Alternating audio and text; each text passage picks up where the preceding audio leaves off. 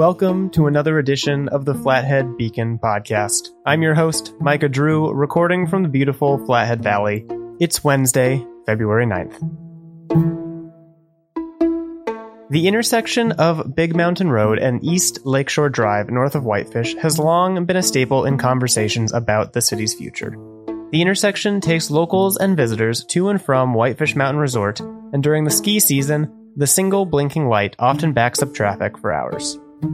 Discussions over the intersection itself, as well as the surrounding plots of land, have been at the heart of a months-long debate in the community over a large proposed development referred to as the Gateway Mountain Development, which would set the stage for the construction of hundreds of residential units, including affordable housing, as well as some commercial properties. On Monday night, in a 5-1 vote, the Whitefish City Council rejected the development. My colleague Mike Cordenbrock has been following the story for months and joins me to give some more details on the ongoing debate. First, however, a quick reminder that this podcast is sponsored in part by members of the Flathead Beacon Editors Club.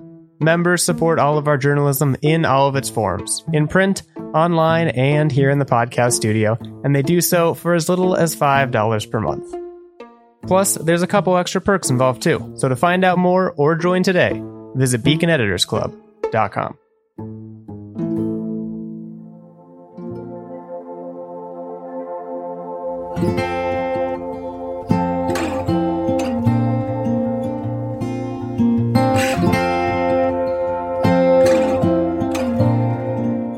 Mike, thanks for joining the pod today. Thanks for having me, Micah. It's great to be back. So you've been following this proposed development up in Whitefish for several months now through all phases of discussion. You first started covering it last year when it was before the planning board. Can you take us back there and give us an overview of what was proposed and kind of how this all started? Yeah, the planning board, it's their responsibility to make a recommendation on things that fall under their purview. So Air Mountain Gateway, it's the Mountain Gateway development, as I think it's a lot of people refer to it. It's a planned unit development. It would go at the base of Big Mountain Road. It's a lot. There would be a lot of housing included. Okay. The lead developer James Barnett, based on sort of what he's presented to city staff and the planning board back then, this development would have a few different types of housing, totaling out to 318 units. Wow, a sizable number. Yeah, large development in that sense. There would be apartments. There would be some deed restricted rentals. More recently, there's been the offer from the developer to set aside some acreage for a nonprofit where they could construct some affordable housing. There's also mention of some commercial development, also a roundabout. Everyone's favorite thing in this valley. Yeah. Another thing included in this, the developer is offering to set aside land for a fire station. Oh. Not to build it, but they would gift the land.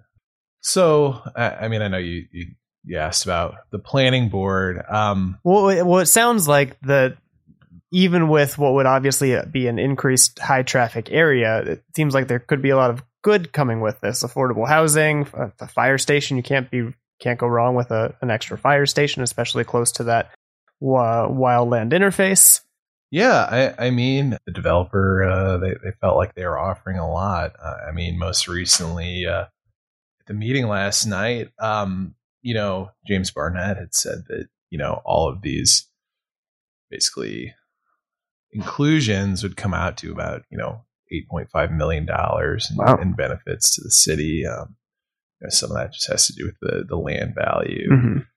So the planning board, when they met and voted, they voted to forward a negative recommendation, however they phrase it. Yeah. They were against it. It got a little, but essentially they did not support the PUD, the development. It was a 3-1 vote. Mm-hmm. And the only person who came out of that as a supporter on the planning board is Steve Cannell, who's also a Whitefish city councilor. Mm-hmm. That determination from the planning board, it actually ran counter to the recommendation of city staff, who had put together a fairly lengthy report, concluded with their recommendation was to approve this project. Yeah, that was back in November. So then we fast forward to now. There was a meeting in January, and on Monday night, you attended the meeting, which was really a continuation of January's meeting due to the massive amount of public comment. Can you take us through a little bit of that? What side did most of the comments seem to come on? Yeah, so the very lengthy public comment has been a feature of this issue. Going back to when I first started covering it on the planning board, I think former intern Sky Lucas also, she had covered this a little bit. I think she sat through her fair share of public comment. I have not added it all up. I will say that Steve Cannell last night, I think he put forward the estimate of 14 hours. Ooh. It's across multiple meetings. Yeah, I would say most of it has been in opposition to the development. There's obviously a high degree of organization among some of the opponents of this. There have been attorneys hired, a traffic engineer, a nonprofit was formed. Signatures have been gathered. So there's a pretty large, fairly organized group of citizens and other folks that are in opposition to this. So, I mean, I think last night we maybe saw a little bit more than we had in the past in terms of people during public comment saying that this needs to be done.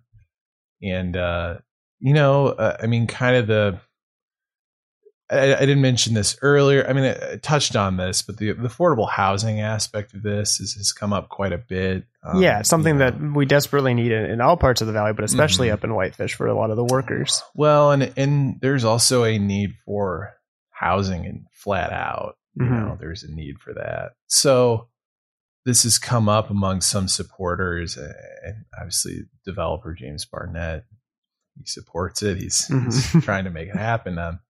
He brought up last night that, that there are people that he believes stand to benefit from this the most. Maybe they're not the ones who can come to a council meeting and sit through 14 hours of comment to say their piece. Well, he didn't say that, but I think it was implied. And at the meeting in January, one commenter sort of took a jab and said, something to the effect of, I'm here because I couldn't hire a lawyer to speak for me. So, and some of that came through a little bit last night. I mean, people have been pretty civil for the most part. I mean, there have definitely been some moments where emotions have run high. I think part of what's drawn this out to some degrees, there aren't time limits on comment. So I have people who they get up to the microphone and they have a lot to say, and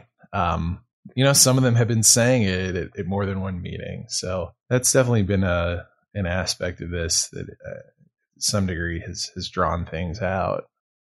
Our colleague Tristan did a little bit of reporting on this as well, and through a public records request found some emails from several local philanthropists that give a lot of money to various charities and entities in the Flathead Valley, stating that they were going to pull some of those donations, not directly tied to this, but kind of heavily handed, saying that if the development went forward, that people would know why some of this money was drying up.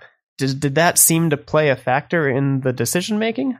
Well, I mean, sort of the highest profile figure that was included in Tristan's story would be Mark Jones, who many people know. He owns a lot of land. He's somebody that had expressed his sort of disapproval of this development. I believe he had framed it as, the location is not something that he supports. And it came up last night. It was, again, though, I think that when most of the people there are in opposition to this, it's not really something it's not something they're going to bring up when they're making the case for why you should shoot this down. They're not going to bring up the fact that, Tristan was able to sort of shine a light on some of what's happening outside of these public meetings. Yeah.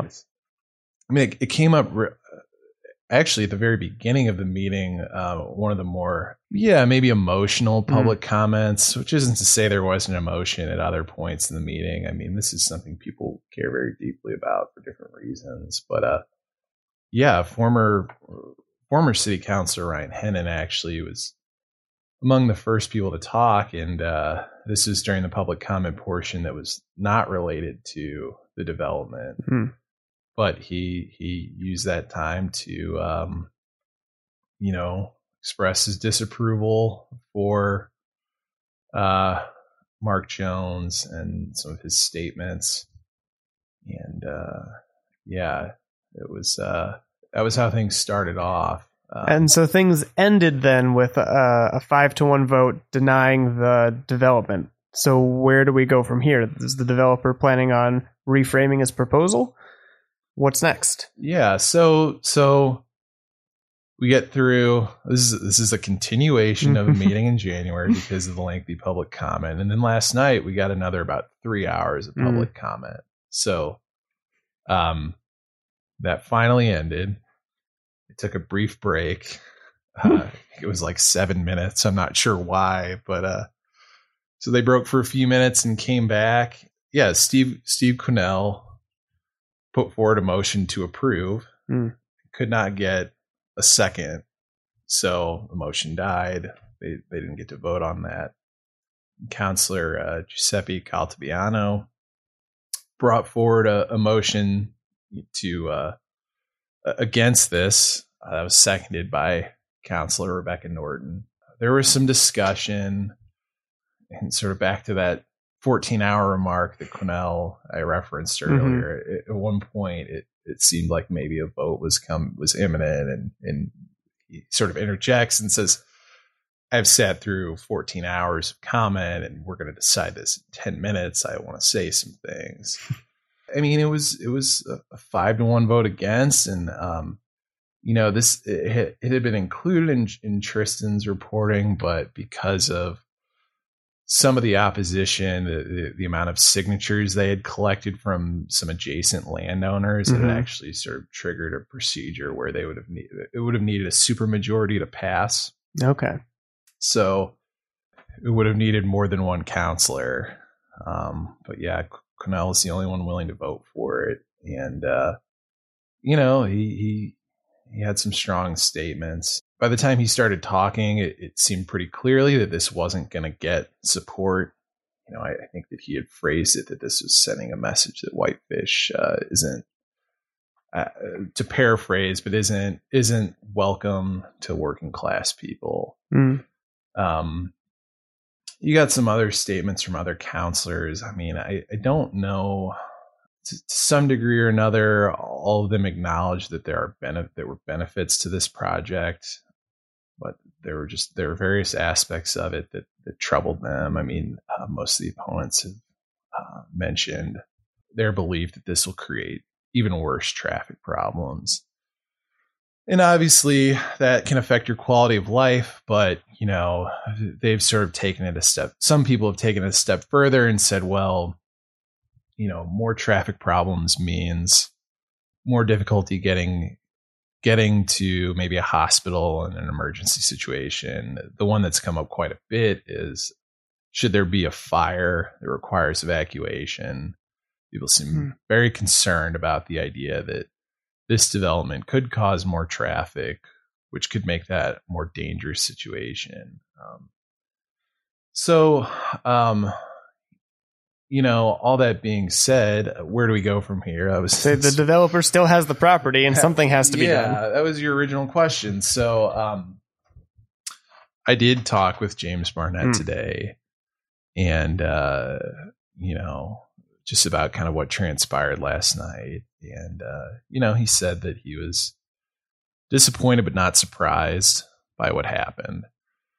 And he said that he wasn't just sitting on a plan B or a plan C, and sort of in his words. And So he said that he's talked to some of his other people he's worked with on this, and just basically said, we're gonna let's everybody just take a week. Let's take a deep breath. Let's think about this, sort of where we want to go from here. But yeah, I mean, he's still committed to developing the property. So obviously, opponents, they got the result they wanted, but it doesn't mean that there will be no development in that area. Yeah, I mean, this will continue to be a pretty high profile issue in the community. The exact timeline going forward, I'm not sure. I think probably at least a week if Mr. Barnett is true to his word on that whole taking a breather thing. So yeah, that's sort of where we stand right now. Well, Mike, I appreciate you distilling all that down and for sifting through hours and hours of public comment. That is a thankless task, no matter what the topic is. So great job sticking with that all. Yeah, well, that's why we do it, right? That's why we do it.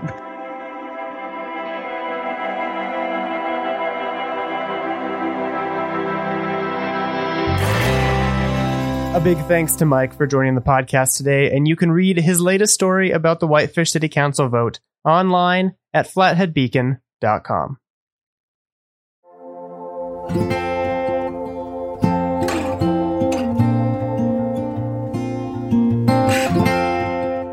And now, here are the biggest stories from the last 7 days, as of 10 p.m. on Tuesday, February 8th.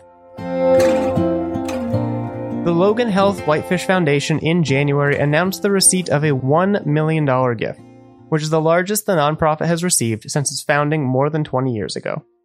The gift came from the estate of longtime Whitefish residents Jake and Connie Heckathorn, both of whom passed away in recent years. According to Logan Health, the request was made that the gift be used for the foundation's endowment at the Whitefish Community Foundation, where a Cheers for Volunteers award will be used to annually recognize a community volunteer. A California woman charged with starving 17 horses in Flathead County last year pleaded not guilty last week to one felony count of aggravated animal cruelty. According to court documents, Flathead County Animal Control wardens responded to an animal cruelty complaint involving multiple horses at a residence in the Columbia Falls area, where they found 5 inadequately fed horses. During the investigation, the woman, Cynthia Hamilton, told law enforcement that she could not afford to feed the animals and directed deputies to 12 more of her horses, half of whom were malnourished. Sheriff's Office detectives were granted a search warrant in September and seized all 17 horses and brought them to Flathead County Animal Control, where they remain in the care of the county. Hamilton is expected to go on trial in July, and if convicted, she could face a maximum sentence of 2 years in the Department of Corrections or a fine of $2,500. The executive director of the Imagine-If Library Foundation, Charlotte Housel, resigned on February 2nd, the latest departure in library leadership due to ongoing tensions with the Board of Trustees. Her decision to leave the public library's foremost nonprofit fundraising partner was made public last month and formally announced a week ago. She cited burnout as a key factor leading to her resignation, both as a result of leading a prolonged capital campaign for the new Big Fork Library, as well as from the strained relationship with the Board of Trustees, with whom she has publicly clashed at recent board meetings. Under her leadership over the last 5 years, the Imagine-If Foundation has routinely exceeded fundraising goals and established a permanent endowment. The foundation also launched the capital campaign for the new Big Fork Library building, which recently surpassed the halfway point of fundraising for the $1.6 million building and is working to transfer the property to the county. And finally, in the sports world, the Flathead Braves have been the top-ranked Class AA wrestling team in the state all season, and the Braves showed just how dangerous they might be at the state tournament at last week's divisionals. They had 6 wrestlers win individual titles across the 13 weight classes at divisionals, and they made up 10 of the 26 spots in the finals, more than any other team. When you add in the fact that none of the current wrestlers won an individual title last year when the Braves ran away with the team crown, it makes it even more likely that they're going to repeat as team champions. The Braves girls wrestling team is also poised to repeat as state champions, and I'll be bringing you all of that coverage this weekend. That's all I've got for you today. As always, you can stay up to date on all of the latest local news online at flatheadbeacon.com. This episode of the podcast was hosted, edited, mixed, and produced by me, Micah Drew, and again, a big thanks to my colleague Mike Cordenbrock for coming on the show. Music in this episode includes songs by local Flathead Valley artist Mike Murray, who is kind enough to let us use them. Thanks for listening. We'll be back next week.